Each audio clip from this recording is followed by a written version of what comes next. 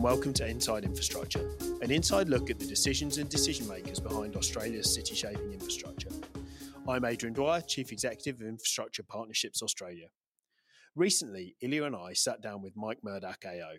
Mike will be well known to most people in the Australian infrastructure sector, having spent over 30 years in senior Australian public service roles, including as a Secretary of the Department of Transport and Infrastructure and Secretary of the Department of Communications. Mike recently left the Australian Public Service and now holds a number of non-exec and advisory positions. It was a great chat, so here it is. Mike Mrdak, welcome to Inside Infrastructure. Thank you.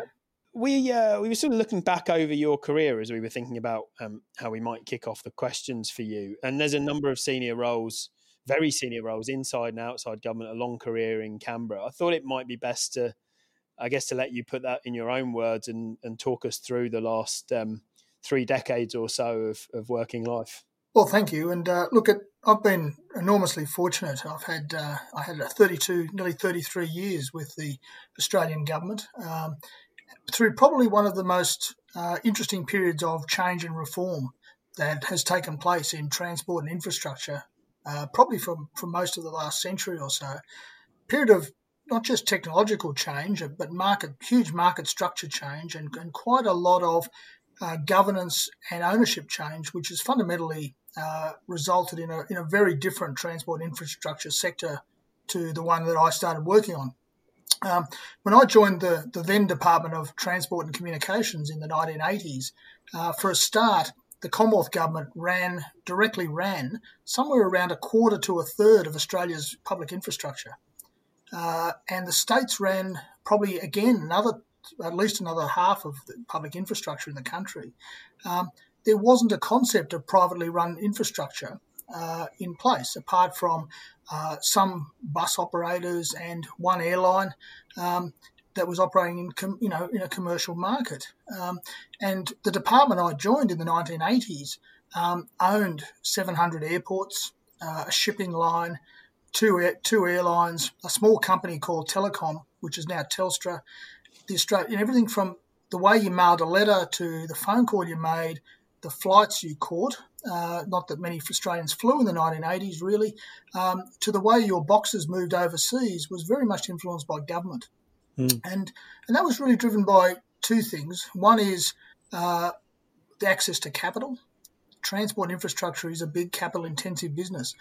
And right through to the 1970s and 80s, access to capital was a big issue for the sector. And governments around the world tended to run a lot of operations in both transport and infrastructure. What I've seen in the course of my career is a huge shift, and the big shift has been access to capital markets. Private investment has come into infrastructure and transport in a way that we wouldn't have imagined over 30 years ago. We always thought there would be scenarios where the private sector could run infrastructure and transport operations more efficiently. What we hadn't dreamt of was that infrastructure could be financed by the private sector, given its large capital nature and its reliance on often thin revenue streams at times. You joined as a grad to the department, is that right? Yeah, I joined as a graduate in 1987, and the first role I had in 1988 was to work on what was then a secret project called the third runway at Sydney Airport, in a small task force. And the end result of that was a highly contentious political process to actually build a parallel runway at Sydney Airport, which led to the resignation of the then aviation minister because the Labor Party policy at that time had been no expansion of Sydney Kingsford Smith. And we started to buy land at a little place called Badgerys Creek in the expectation that one day in the 2050s or 60s, Sydney would need a second airport. And the reason that the Commonwealth owned 700 airports, including Sydney Airport, was that the private sector just didn't have the access to capital, and the aviation industry didn't operate in a fully commercial market. You've got to remember at that time there were two airlines, two airline policy, which Ansett and those days Australian Airlines, they were, and the market was regulated not so much to protect the government-owned airline, but to protect the private sector airline and to enable it to be able to access capital and also to be able to regulate the growth of the sector in a way that would make them sustainable. And Australia had one international airline, Qantas, and probably only a handful of international airlines flew to Australia in those days. So for me, the airports business has been to take that from a time, and I can remember going to and being involved in conversations in the 80s and 90s where the department was looking for relatively small amounts of money to expand Sydney Airport. Little things like I remember going to a cabinet meeting once. We were debating the cost of a door in the customs hall, where we were actually told to go away and not to do it because it was going to cost tens of thousands of dollars but it would have made a difference to actually speed up passenger flow. And so government was constrained. And because everything, those days, this was before a lot of the micro reform agenda, we were very much tied to government expenditure and budgets, and it was hard to find money for infrastructure. At the same time, what you had was a transport sector that was really run by the operators. There was no concept really of the customer.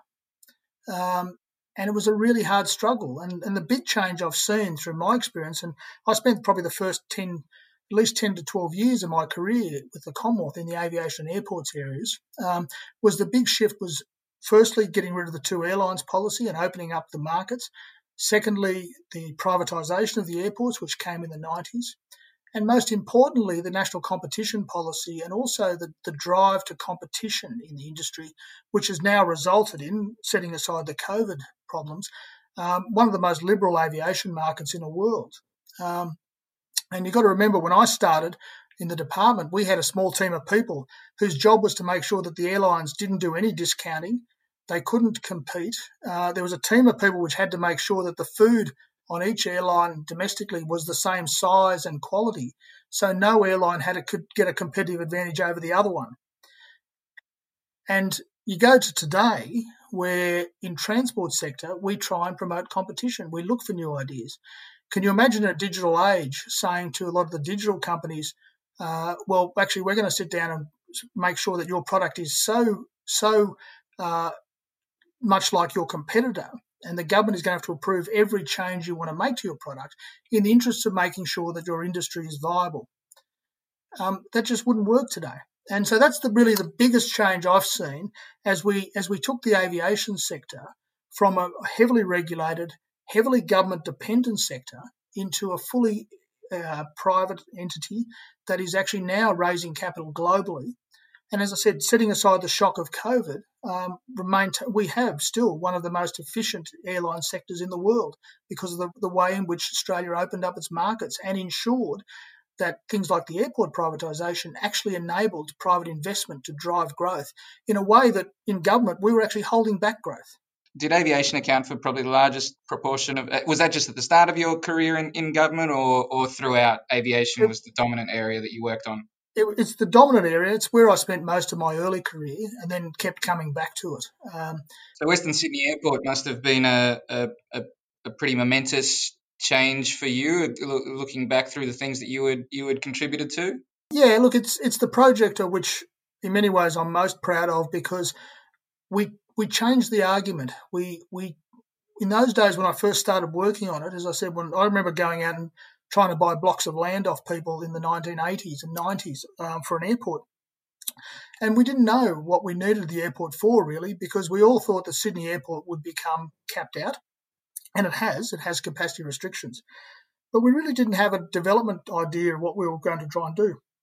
Probably the thing I'm most proud of is the work we did in the Joint Aeronautic Aviation Study, which was done jointly between the Commonwealth and the state between 2010 and 2012, which actually laid out the argument that we weren't actually building an airport for its own sake, although Sydney did need a second airport, a second major airport. What we were really driving was a regional development strategy, which was fundamentally changing the shape of Sydney.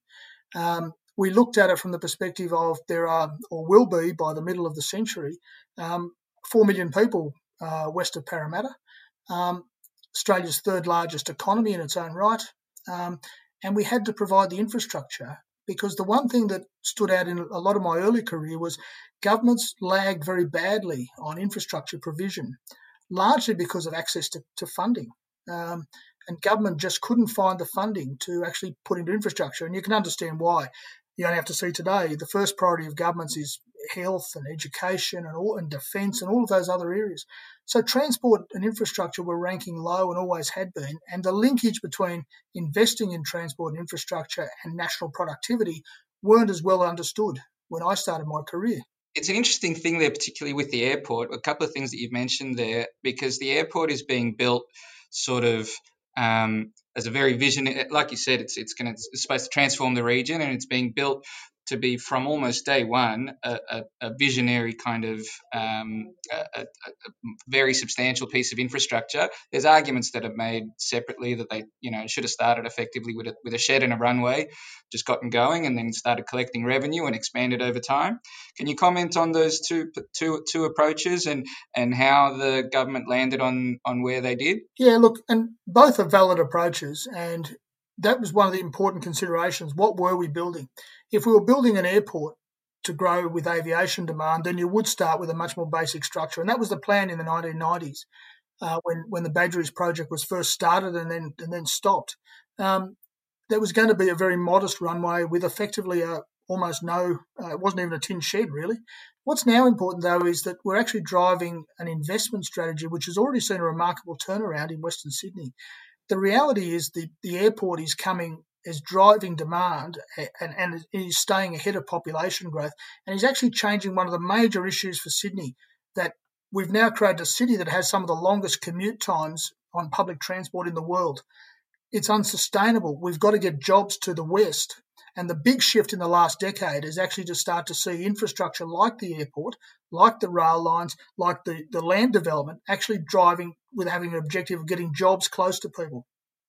That's a really fundamental shift. Well, when you said that the joint aviation study was interesting, is because it recharacterised it not as Sydney's second airport, but Western Sydney's first airport, which is, I know it seems like a nuanced difference, but it dramatically changed the argument. And in my view, there was then followed that was a business and unions joint campaign, sort of in step with ministers that wanted to do the project alongside the Daily Telegraph.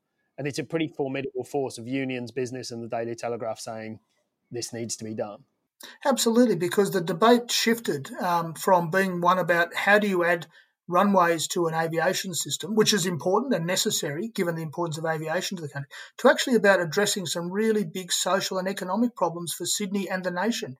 You can't continue to have people having an average commute of 40 to 45 minutes to an hour each way, and you can't have the jobs deficit in an area that has 4 million people that we've created.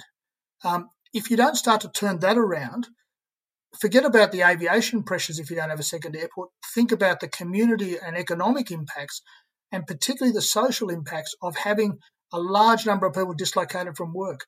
And that's the danger of where we were heading and will continue to head if we don't build infrastructure into these areas where we're putting housing and enable jobs to connect with where people live. And COVID has really shown the importance of those local jobs and how you can become over-reliant on travel when you have restrictions like COVID.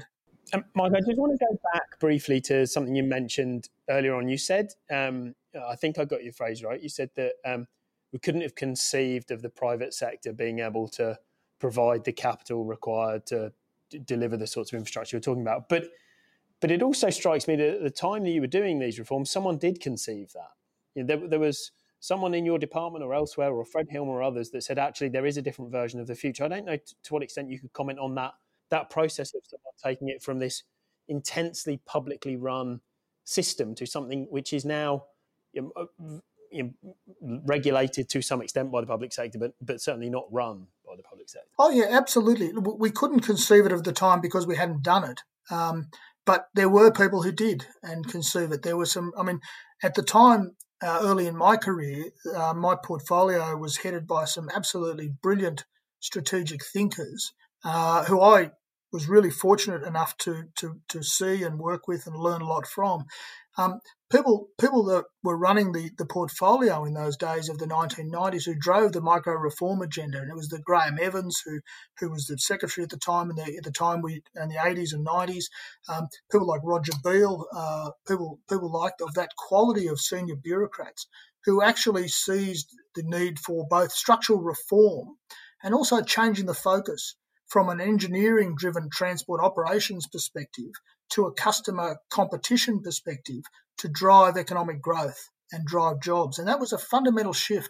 And really ministers who really made the difference in those days were people, the first minister of my department that I joined was Gareth Evans. And we had a succession of ministers like Gareth Evans, Kim Beazley, obviously, prime ministers like Hawke and Keating, who really championed the need, John Button, people who actually saw a bigger vision that Australia had to change, that markets were going to provide the best opportunities, both for investment, but most importantly for jobs and good quality jobs, and that we couldn't continue in the heavily regulated systems that we had, dependent on government funding. We just couldn't. We weren't going to be able to do it. And another example is in an area like, again, rail. Coming back to your other question earlier, what's the other big change I've seen, not only the aviation industry, but rail? I can remember in the 1980s and 1990s, the conversation in Australia was rail was dead. That essentially, apart from some suburban networks bringing people into CBDs, which were chronically underfunded, that the rail system was a 19th century anachronism, that we effectively would spend most of the 20th century, the bulk of the rest of the 20th century and the 21st century, ripping up rail lines and basically continuing an expansion of motorways and private markets in motor vehicles. The big shift has now seen both rail freight, which obviously is always competitive over long distances, but watch the change as we've started to get big cities. The other thing was that we all kept talking to ourselves about ourselves as a country which is of small cities or a small population. And I've made the point publicly, you've got to remember that Sydney, Melbourne and Brisbane are not small cities by global standards, and Sydney and Melbourne in particular. So the big shift that I've also seen in my career, as well as opening up these transport modes to greater investment in markets, is this fundamental shift around city shaping and rail, the revitalisation of rail. Now, there's a lot to go, but essentially our cities wouldn't function if we had not changed our thinking on rail. And that's probably the other area I'd say through the course of my career has been a fundamental shift. What is it that the federal it probably moves us on to the next sort of area of questioning that we were hoping to pick your brain about, which is the federal government's evolving role in infrastructure. We'll get to how it's changed in a bit, but what is it that you think the federal government has done to encourage rail over those 30 years? You've described what they're doing, what's happened in the cities. How is the Commonwealth been involved in that? Well, again, over the last 30 years, the Commonwealth owned a railway system in the 1980s. The Whitlam government bought the then South Australian and Tasmanian rail systems, and also in the 1980s started to build what was called a national rail freight network. But because that was an area there was a failure. The national rail market was not working, and there was chronic underinvestment. The Commonwealth stepped in through National Rail, but it didn't really work either as a business. And essentially, the shift was to try and take it out of a government-owned railway system, which was chronically inefficient and really just wasn't investing and running well and wasn't serving the market, to a system that actually where the Commonwealth has moved to being a track owner and providing the underlying infrastructure through Australian Rail Track Corporation. And actually that package of actually bringing all of the mainland standard gauge track, which started in the 1990s, and we completed when we did the final deal with Queensland only a few years ago, which means that for the first time in the country's history, we have a single standard gauge rail line operated by a single operator. And now we've also got a single national rail law, which we put in place, is actually a big step. I always say to people, you've got to remember that as in 2000 or 2001, someone running a train between Sydney and Perth operated under, I think it was 48 separate pieces of legislation, 8 or 9 different communication systems, and that the first time a train could run between Melbourne and Adelaide without changing bogies was 1998, 1999. So, not that long ago, when we standardised the rail line between Melbourne and Adelaide. So rail, and if you think about that as one of the Federation's key objectives way back in the 1890s, was to get the rail system to align. It took us a century to get to that situation. And so the federal government, coming back to your question, where's the federal government role? Some of it is direct investment, such as what we're doing through AR2C. Some of it is creating the right structures for people to invest in. So separating out the track from the operators has allowed private sector investment in above rail operators, which has brought efficiency and competition. And thirdly, it sets the market competition rules. Through the ACCC, it enables track access regimes to be put in place. So those three things is where the Commonwealth government has proven to be very successful. Sometimes it's got to put its own money in, but just as often it's about how its GBEs and its structure works, particularly on the infrastructure side. And thirdly, about the regulatory structures. And right across the transport modes, people often talk about the investment, but often the regulatory reform and creating the right regulatory structures with incentives for investment. I mean, selling the airports wasn't the radical reform. The big reform that ensured that our airports have been as successful as they are, albeit in difficult times at the moment, was actually the Airports Act and the regulatory regime, which created a pricing regime which gave them incentives to invest and an incentive to negotiate commercial prices with the airlines and their customers. That regulatory reform is the critical thing. Can you explain those coming from a different angle? What would you say is the biggest role, is the most important role today, given that there's plenty of capital everywhere? The states have taken the states are responsible for most infrastructure ownership, or the private sector is. What would you say is the Commonwealth's most important role today and going forward in enabling better infrastructure delivery and operation and access in Australia? Well, I think it's not too different to what was done previously. Firstly, there does need to be Commonwealth investment. You can't shy away from that. There are projects that are just not going to work for the private sector, and things like rail track are one of those areas. The returns just aren't there. Do you think that's the case? Because there's a striking difference with, you spoke about the airports under private ownership and the ARTC, which is notionally commercial, but obviously under public ownership. Do you think it's just the case that we're not at that point on the maturity curve where it could be a privately owned and financed operation? I think that's right, simply because the above rail operators aren't as viable as they need to be to create a competitive market, to provide the revenue streams you need, to provide the returns you need. Yeah. The reality is, where rail is not at the stage, when we sold the airports, they were in reasonable capital condition, and the new owners were able to invest on top of it because they were starting from a reasonable capital base.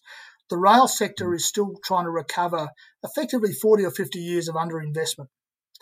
And so that takes time, and the rates of return available to the ARTC are still lower than what a private sector investor, albeit today, private sector is seeking lower returns than what we would imagine even a short time ago.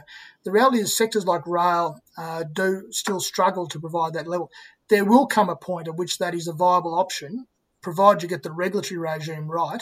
Often the big reforms are the regulatory structures and pricing. It's not necessarily the investment, although getting the investment, as we've discussed a number of times, getting the investment in the right places in a timely way matters, and to the right quality. But pricing matters, and you can see that in telecommunications, you can see it in rail, you can see it in energy, that you've got to get the infrastructure pricing and regulatory structures right, and then you'll get the private investment taking place. Is there that level of investment that the Commonwealth puts into infrastructure, that is a relatively recent phenomenon that I think started probably post GFC. That's just a mountain, particularly urban rail. Particularly urban rail. Do you think that's is it appropriate for the Commonwealth to be taking over such a large role of investment in what are traditionally state assets, or is there something else that needs to be addressed in terms of because ultimately the Commonwealth has a lot of money and the states don't. Is that what needs to be addressed to resolve that going forward? Yeah, look, I think there has been there's been a big lift, and there's no doubt about it that people ask the question, did we waste the last boom in terms of infrastructure? Short answer is partly, only partly. We did see a big lift in national infrastructure investment, particularly from the mid 2000s onwards. We saw the big projects. I can remember that the National Highway Program before we changed road funding arrangements in 2004-5 to what became Auslink and is what is now the government's program. The National Highway Program had about $800 million a year to spend across the country. It made it almost impossible to do any project. When you've got to divide $800 million amongst 6 states and 2 territories across a continent, you've got absolutely no chance of doing any major project. And basically, that's why we had a 40-year vision for the Pacific Highway. It took us 40 years to duplicate the Hume Highway because we were doing it in small pieces, and we just didn't have the bulk. That's where the big changes that started with Auslink in 2004 and really accelerated with nation building with Anthony Albanese in office was starting to apply large amounts of Commonwealth money. That's how you leverage then investment from the states, and also how you actually redesign projects to try and get public-private sector money in through public-private partnerships. Because you've got to remember, before 2000, there were very few successful examples of PPPs, apart from a couple of road projects. So there's been a massive shift, and coming back to your question, the Commonwealth does need to invest and needs to invest in large amounts. It's basically because of its access to capital is cheaper than what the states can do, but also we can actually make some national priority decisions and actually get bulk projects together. I've never been a fan of Commonwealth state splits, and I remember debating over the course of my career with colleagues, where are the boundaries between the Commonwealth and the state? I always took the view, who cares who pays the most? Let's get the right project done. And the conversations we had when we first started the Pacific Highway Program, in the 1990s, I remember the conversations then with my Treasury and Finance colleagues who said, well, it's a state road. It was not a national highway. We should only contribute, a very small percentage. We were losing, thousands of people a year on the Pacific Highway. How does anyone in public policy have a debate around who should pay a share of the road funding when you're killing literally 30 or 40 people a week on a road? I'm only playing devil's advocate, but there might be a view that there's a moral hazard there, in that the states won't address their own funding deficiencies if the Commonwealth keeps giving out money at will. And I guess looking at that from the other side, should there be conditions attached to any of these grants from the Commonwealth? Should there be some kind of reform requirement, or do you think the Commonwealth should give the money and let the states deal with their own reforms as they can? No, look, starting with the second part of that, firstly, I think that, and it's always been the case, the Commonwealth has put conditions on its funding. Sometimes not sensible, but most times because we were trying to drive a national outcome.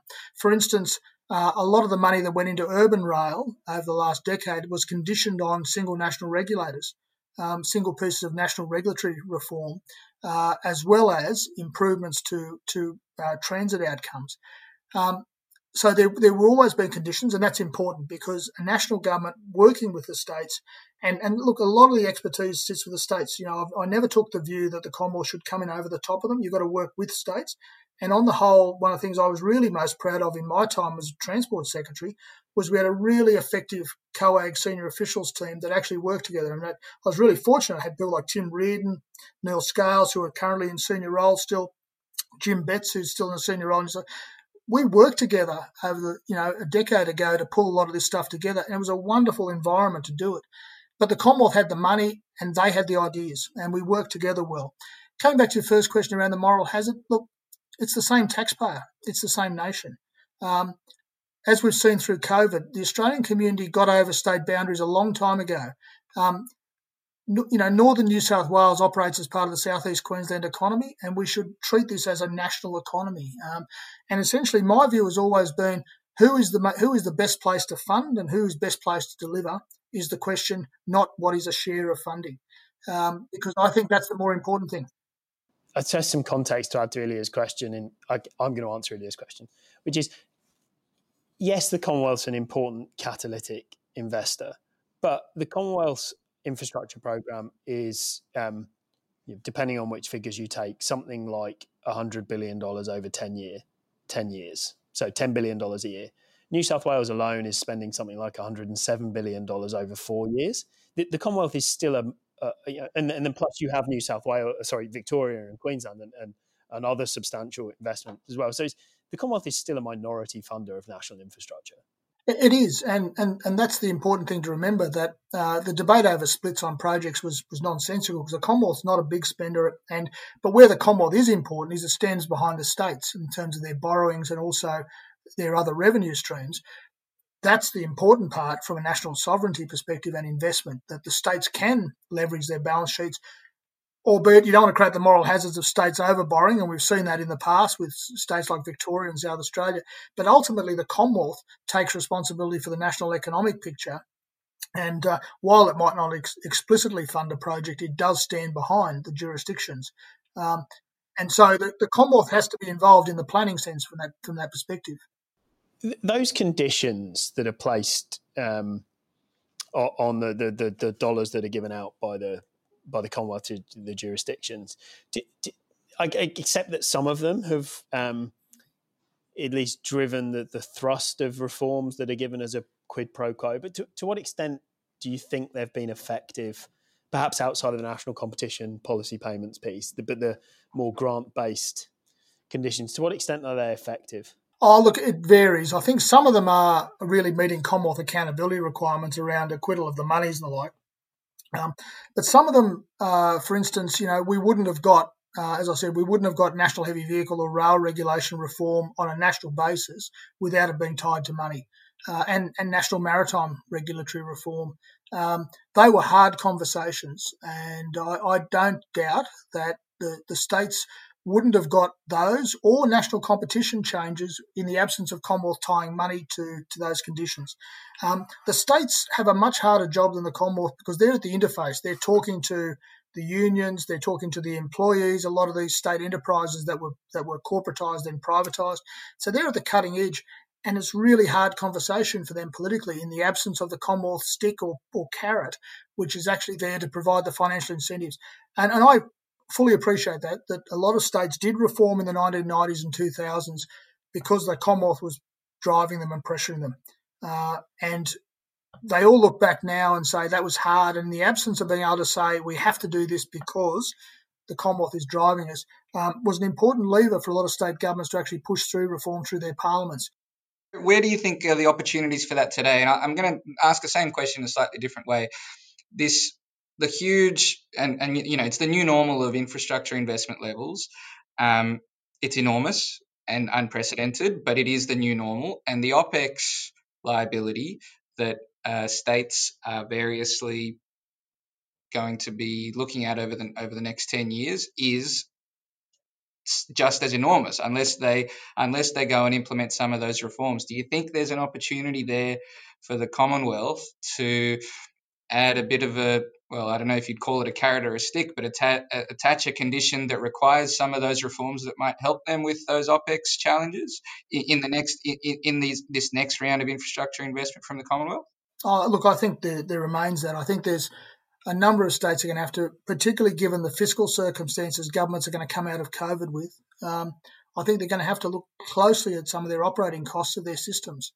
The public transport funding as well. And funding, and some of that may well come to, have they got the market structures right? Is there a way in which they can, through a combination of opening up competition or franchising out services, or ultimately even selling some of those services that they're currently operating, are going to have to be on the table, I think, because the reality is the growth in demand. Now, public transport demand is obviously down considerably now through this period we're living through. But I think that it will come back. Our cities will continue to grow, and we're going to have to look at some of our models. And there's a whole new generation of transport systems emerging, as well as what's happening digitally in terms of our cities. You only have to see the growing interest in unmanned aerial vehicles, the growing linkage, the digital linkages are now taking place which facilitate all that, to see that there's new markets emerging. And you've got to get those market structures right quite early. And so all of those things, I think, do lend themselves to a re-examination of.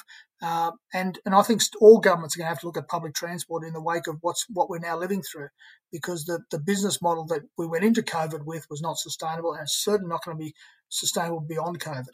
So will they do it, though? I don't know whether they'll do it, but I think it's one of those things that until you do the diagnosis and you actually run the prescriptions past people, you don't know. And I don't know whether they'll do it, but I think you've got to ask. I think it should be done. Yeah, Mike, it's a nice segue, the bits you spoke about there around the digital piece and the changing nature of demand, where a few months ago demand was for public transport seats and capacity, and now the demand is for internet bandwidth so that we can do things like this digitally rather than face to face. The latter part of your career, of course, was running the communications department. Sorry, I should say the latter part of your career to date was running the communications department, and some of your non-exec roles now are in the communications space.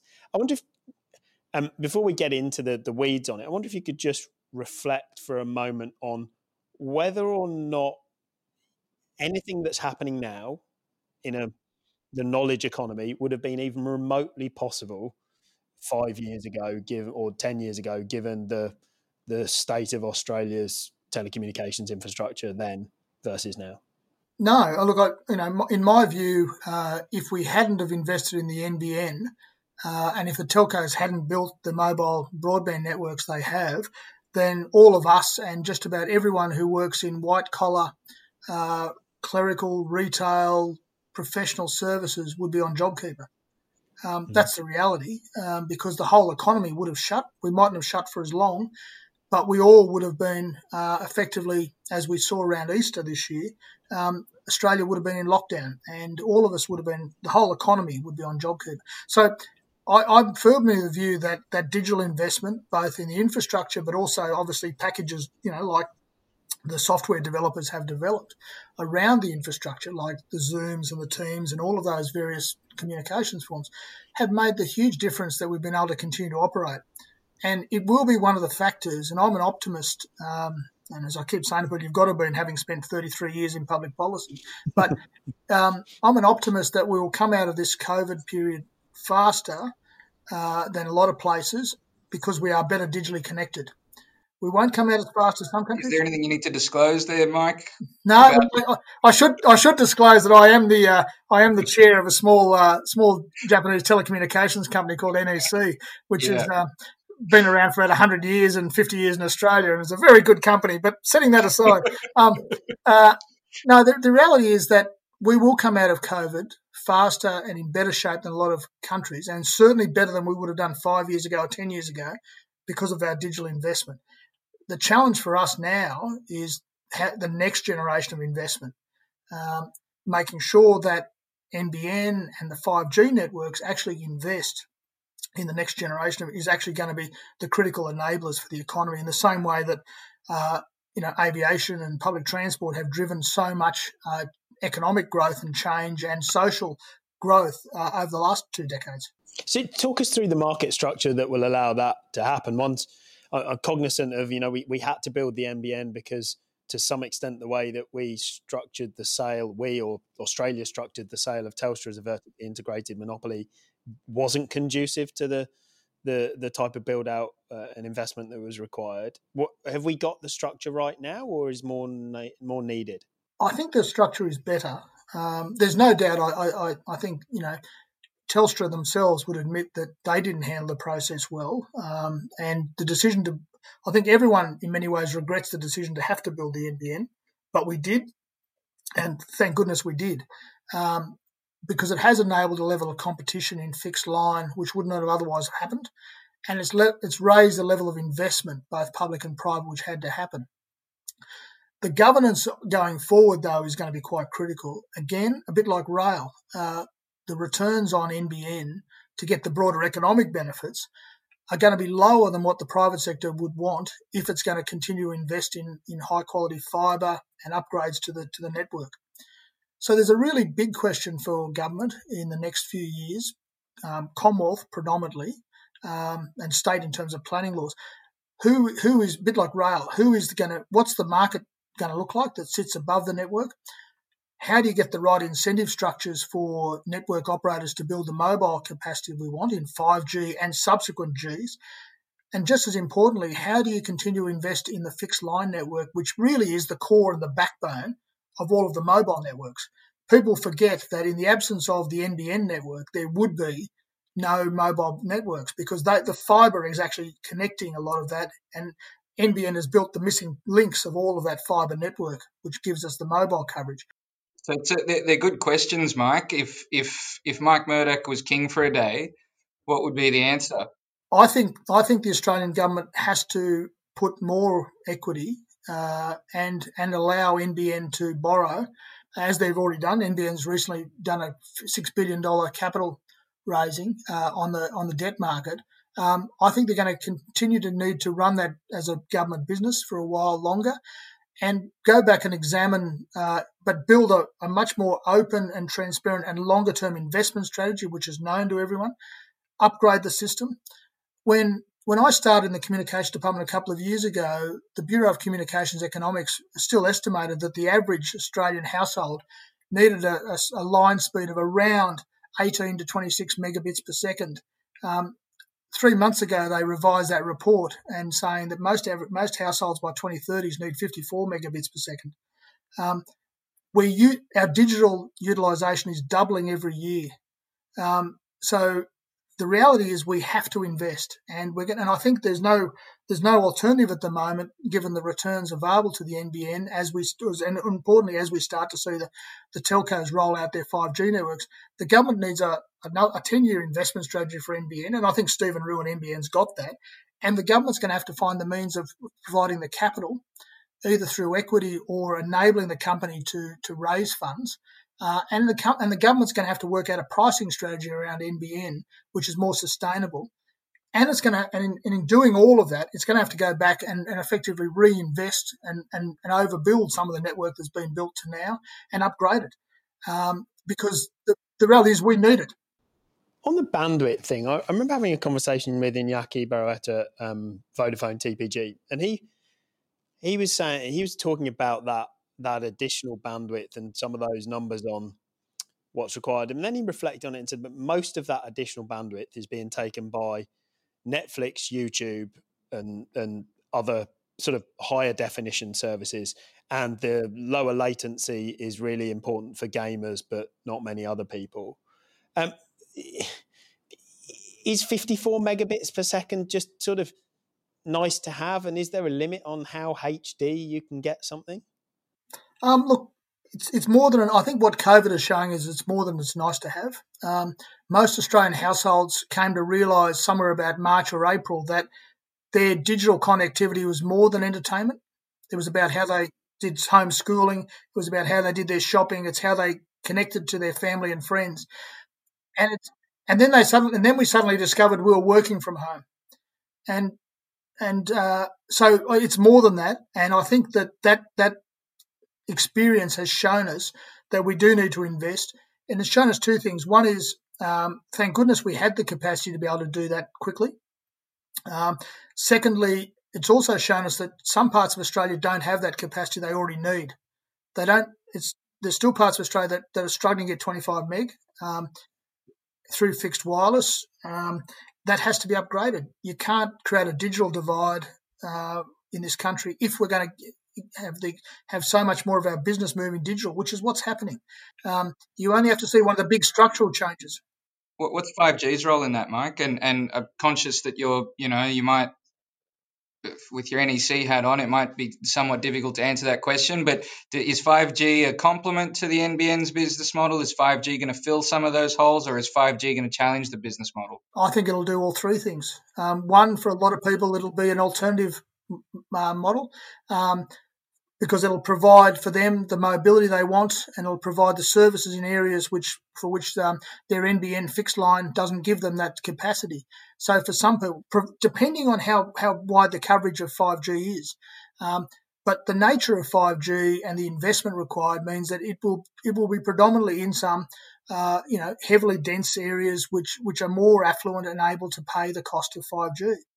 And those are the areas that are supposed to be responsible for a lot of the revenue. They're the most profitable areas for NBN as well. They are, that's right, and they're tapping those. But the question for all of that is NBN has a responsibility to provide digital connectivity to a certain standard to the whole nation.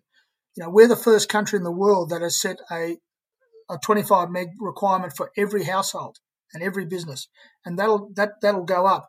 You got to remember that for all of the criticism, some of it justified about how we got to where we are on the NBN, the reality is not only have we shown we need it, had we not made that decision to be the first continent that's wired up, we would have found significant parts of Australia who wouldn't have been able to work from home, who wouldn't have been able to do home learning at a time when they needed it in a crisis. And also the way in which business is changing its marketing delivery models and the way in which retail is shifting, we will see more and more people shifting their business models to going digital. Most Australians will do that seamlessly because they're living in urban areas. But if you're on the outer metropolitan fringes or you're in regional Australia, we need to wire them up as well. We can't create a digital divide. So that's a long-winded way of saying, in my view, the NBN as a social network, an economic network is going to be important, and 5G will complement that in some areas. It will exceed NBN's capability in other areas, and in other areas it won't go there, and NBN will be the only provider of a broadband capability. But so what does that mean for the intention to, sorry, Adrian, but what does that mean for the intention to privatise it? I agree with you. It is an absolute social need in a whole bunch of areas that can't necessarily be provided commercially. But if 5G is going to be operating in the areas that are supposed to be the NBN's most profitable, is there any chance that it can be privatised? Oh, look, there will be buyers, and look, the reality is NBN is a very well run company, and there would be no shortage of investors who'd be looking to buy into NBN. Probably not at the price some in government would like, but the reality is it's going to be a trade off. It's going to be one of those big public policy decisions. When do you sell NBN? Who do you sell it to? And the mistake that was made with Telstra, which shouldn't be repeated, is that you have to set performance expectations and an investment pathway for the buyers. Don't come in after you've sold the asset and tell someone like the board of Telstra that we want you to upgrade to this technology when they didn't buy the business on that basis. You've got to set those expectations early. So, the Australian government has got to set up the big challenge with NBN. As I said, come back to my earlier comments, the success of privatising airports wasn't the sale, it was the regulatory structure which sits over the top of it. Similarly with NBN will be the same. Getting the performance expectations and the investment pathway right up front, even if that means very much lower sale value, because this is going to be such a critical backbone for this coming century in terms of Australia's economic development, let alone our social connectivity. So my view, for what it's worth, as a private citizen these days is, which probably not too different to the advice I was giving when I wasn't a private citizen, which may account for why I'm no longer there. But my view is that my view is that there will be at the right time to sell NBN because the government cannot continue to find the capital for the expansion. But before you get there, work out exactly what. Don't repeat the mistakes of the past. Work out your regulatory structures. Work out your pricing structures. Work out what your investment pathway you want for this entity with the whole range of industry players, and then you take it to market once you've got all that sorted. That means it's a longer process than I think some would imagine, but that's where we're going to get the best return for the somewhat $50 billion already or so of our great-grandkids' money we've spent so far on the NBN. Mike, there's a few different threads in your career that come together through NBN because we spoke about the work around airports, the work around freight, and now you've spoken about NBN or just the accelerating digital nature of business. And I don't know if your house is the same as mine, but there's barely a day goes by when there's not a package turning up that's come through an online purchase and a freight system to the front door. Do you think that we might find, because of that shift to digital, that actually our freight systems, air freight, land freight, etc., just simply aren't yet well placed to keep up with that shift? I think the freight networks are remarkably handling it okay. I mean, clearly Australia Post, which has seen an almost exponential growth in its parcel business, is struggled, not just because of COVID, but simply to get the redesign of its business. Australia Post is essentially a very good parcels business, which also has an obligation to deliver letters every day, which is where it loses money. But the network was designed around letters.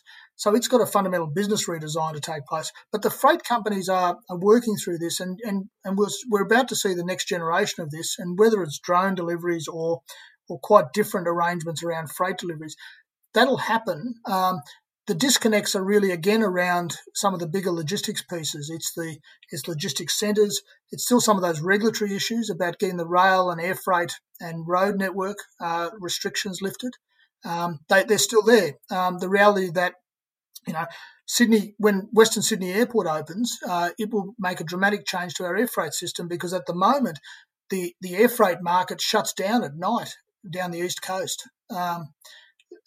Brisbane and Melbourne operate 24/7. Sydney doesn't. When you've got 40% of the national GDP sitting in the Sydney basin and you can't move a lot of freight at night, it shuts down your whole system. At the moment, what's happening is a lot of that freight is operating it's had to operate in different times of the day in less optimal solutions. But then you get the curfews over trucks and trains as well taking place in urban areas. So you've got a whole range, and they're not illegitimate concerns by the community, but it changes your ability to respond to market changes and to get the dynamics of the industry. Some of that's the next generation of regulatory change, and some of that will come through new technology, as it will through looking at areas such as delivery models. But it comes with disruption as well. So just on the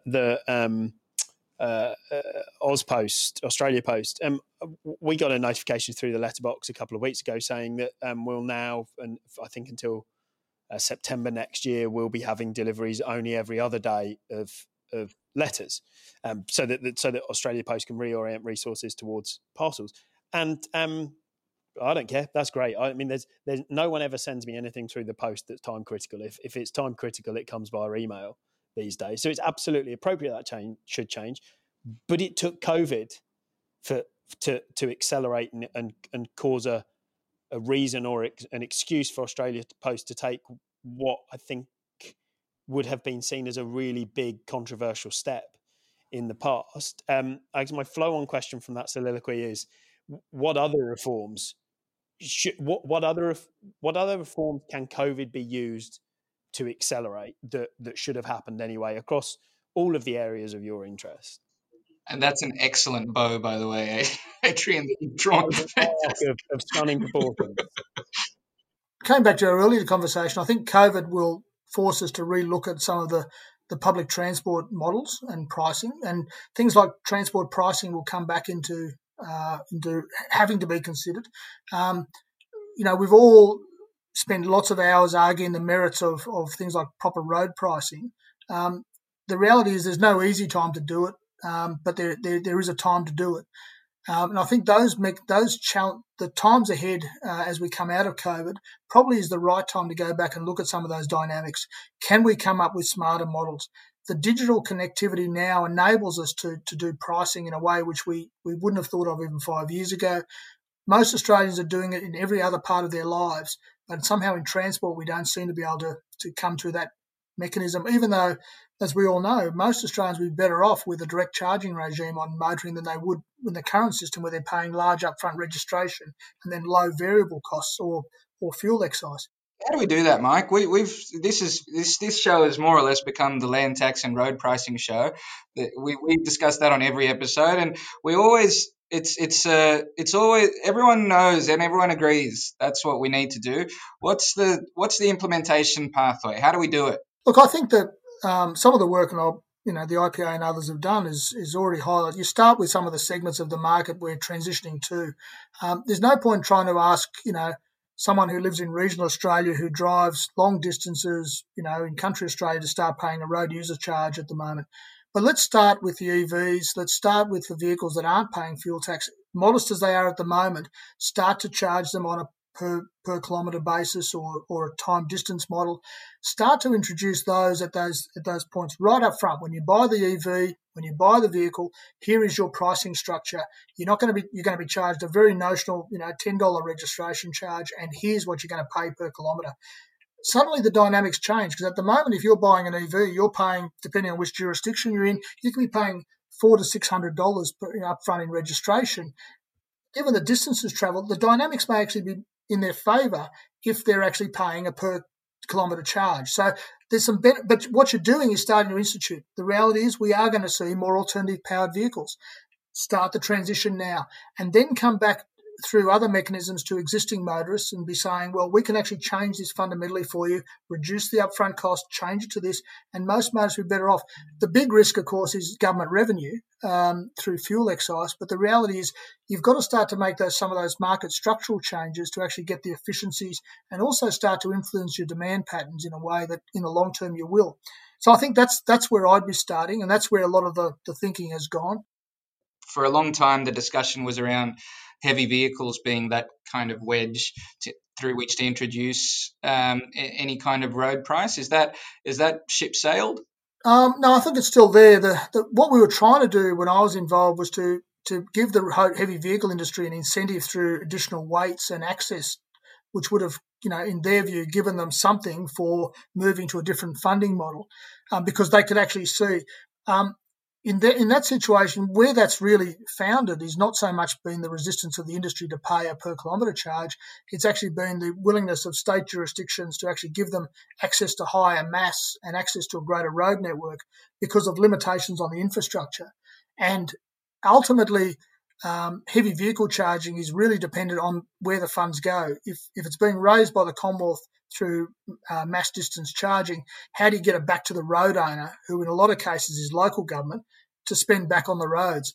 That conundrum was never settled and hasn't been to date, but that's the missing piece. Road pricing ultimately is going to require a Commonwealth state financial deal. For the electric vehicle proposal that we've put forward, we've sort of said there's three pathways, but the most likely is actually that one or more states acting together without the Commonwealth, because actually they have all the levers, and if you try and get the Commonwealth involved, whilst that might be nice from a national consistency perspective, it means you have to have an agreement of the all rather than the sort of one or two who are prepared to go. Do you think does there have to be a national approach or a state federal relationship on it? If you try and do on traditional powered vehicles that are raising fuel tax, yes, you'll need the Commonwealth. At the point you're working with the EVs, no, you don't. It can be done on a urban or a jurisdiction basis, quite because the levers there through registration and licensing are with the state governments. You're absolutely right. The only thing that states would want to work together on is registration, to make sure that if vehicles are coming into a jurisdiction, that they're being captured on data systems. But that can be done in jurisdiction without the Commonwealth. But once you go into anything which involves fuel tax, vehicles which are currently required to pay fuel tax, then you're going to need the Commonwealth.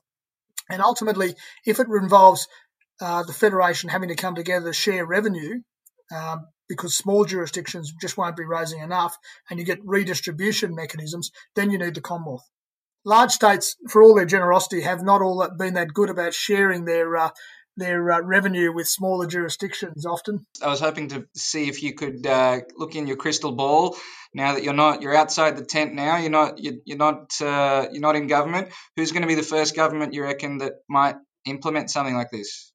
I think it would be, I think it will be either New South Wales or Victoria will be the jurisdictions that around EVs and non-fossil fuel powered vehicles will probably be the ones who'll do it, because they're also trying to, I think, they've got agendas around, particularly if you look at some of the targets they've got for sustainability, then they're going to need to go into this area, and they're going to need to generate the funding with different models, because we are going to see an uptake of new generation vehicles. It's happening globally, and we just, I think it'll be one of those two jurisdictions who will probably lead. Queensland's done a lot of thinking on it. and I've got to say to their great credit, but I just don't know whether the politics of Queensland and the nature of the regional politics in Queensland will probably enable the Queensland government to do it. But I think Melbourne and Sydney are probably the two drivers. Yeah, I'm. So I think I agree. I think plus the ACT, but I also think that I'm probably more optimistic on the politics in somewhere like Queensland, because the reality is electric vehicle uptake will be a largely urban process to begin with, just because of range anxiety and other things. So I think seeing other jurisdictions move first, I think you could see quick followers around the country, because they will see the politics are actually quite good when you're talking about equalising for Tesla drivers and others not paying fuel excise. I think I'm probably optimistic on that front. Yeah, I would be as well. I think that at the moment the pricing of oil globally is probably not working in the favour of it. But the reality is, so this process may take longer than even optimists like me think, but it will happen. I've got no doubt of it, because inherently it's going to have to. There's going to have to be revenue generation to pay for the road networks and the transport systems, and we're going to have to move to these types of models. The very fact that I carry around a small computer in my pocket every day called my phone, which enables people to charge me for a whole range of things. And increasingly, we're going to move into more contactless travel and contactless access systems with charging done automatically. It's going to happen, and the question is getting that design right now by one of those East Coast jurisdictions. Moving on from road pricing, because road pricing absolutely is something that as we've discussed, it's inevitable. It has to happen. We just have to figure out how. Are there other key reforms that you either wish you could have overseen over your time, or think now is the time for them? Look, I think there's going to be a whole range of things that will change and which will emerge as reform areas themselves, coming out of what we now see as there is a fundamental restructuring of the economy and the country taking place. COVID has really accelerated a lot of trends, and as well as being a dramatic shock. I think the shape of our cities and the future of work are going to lead to a whole range of new areas, particularly, as we've discussed, re-examining the whole notion of travel for work. The way in which our transport systems are being geared to moving relatively high volumes in peak hours in and out of CBDs or business areas is changing and will continue to change. So I think where that comes to, I think, is a whole range of new thinking around planning and city shaping, the nature of work and home and where they're located and how that operates. We're seeing quite different shifts already emerging on supply chains and confidence and trust in supply chains. And I think we'll start to see that accelerate. And partly geopolitical with what's happening in parts of the world, but also COVID has been an opportunity for some manufacturers and a shock for a lot of people about what we do and don't make in parts of the world, and how supply chains can be disrupted and how quickly and what the costs are. So I think all of those things will come into play. They're not reform areas per se, but they're going to accentuate areas of thinking which we have to have done. And the other one that I think will also be the case is we've covered digital and how important that digital investment is going to be, but also this whole notion of what is a safe environment. I think we're going to see much more digital access systems, systems which enable people to operate digitally to know who's around them, what's happening. I think those systems. And finally, I think this whole notion of risk in investment. Investors now have had a demand shock. What does that mean for investor appetite for assets, in particularly in transport and infrastructure, which are effectively have got patronage risk to them? And you can certainly see, if I was in the investment community, I'd be looking for more and more assets that are regulated assets as opposed to assets that have a great deal of patronage risk for those very reasons. So they're things that we've been worried about, but I think coming out of COVID and what will be, unfortunately, probably a prolonged economic downturn for many parts of the world, and hopefully not for us, but is probably a re-examination of some of those fundamentals, and probably an acceleration of a structural shift in employment. We've just seen two of our largest employment sectors and two of our largest national income earners decimated. education and aviation and tourism and retail are going through a crisis which no one could have imagined 6 months ago, which has accelerated a whole range of structural problems. And for an industry like tourism and aviation, when is the return point for investors? I haven't answered your question well in terms of reform areas, but what I'm saying is there's a whole range of areas of change that are happening rapidly. And from those, we need to work out where we need to change our current policy settings to actually reflect that. Just as when I started my career, the people who were thinking about this stuff had a view of where we needed to go to, which was about dealing with the problems we saw as we came out of the 70s and 80s. We have to do the same level of thinking and planning for a new environment based on what we now see as the scenarios playing out, which are just like it was in the 70s and 80s. It does involve a structural shift out of certain sectors and investment in new investment patterns. And I think that's, in many ways, the exciting part of the picture and pretty frightening as all periods of economic restructuring are. Mike, we've asked all of our guests on this podcast the same question to close, which is, what's your favourite type of infrastructure and why? Oh, look, I'll go back to where I started my public career. Airports. I've always found them fascinating, and while I've always been a big fan. As a kid, I spent living in the country in New South Wales. I used to love the train. Catching the train to Sydney was as exciting as life ever got. But I like airports. I think that they really are the meeting places for people, and I like the technology. I like the industry. So, is it airports in operation or airports in construction, or both? I like them, but operations. I think one of the saddest things at the moment is to go out to past Sydney Airport and see an airport running with, I think on their busy hour these days, about 5 or 6 aircraft an hour, which is probably great for people who live near the flight path, but it's a tragedy when you think about the social dislocation and economic loss. That when you've got a continent like ours, aviation remains the most efficient way. And if you're like me and grew up in an environment where I never got to step onto an aeroplane until I started work because it was so expensive. The reality is to have seen an industry go from a situation where very few people flew because it was a very expensive industry to a situation where most of our kids these days have flown from a very young age and have been able to experience the world and connect in ways which I could never have imagined growing up. That for me will always be one of the great things I've seen in my life and been fortunate to be part of, is the growth of that industry. Mark, I think that's a great note to finish on, where we've touched the beginning and end of your time in the public service being aviation and it being your favourite type of infrastructure as well. So thank you very much for taking the time to talk to us today. Thank you very much. Thanks, Mike. Thank you. That's it for today. Please make sure you subscribe on your favourite podcast platform and leave us a rating or comment on LinkedIn. If you have any guest suggestions, then feel free to send those through. We've certainly appreciated the messages we've been receiving so far. This episode was recorded and edited by Adam Stevens from TAG, PwC Australia's internal media agency. Research was conducted by Linda Bierschen, Brendan Pearce and Michael Blair.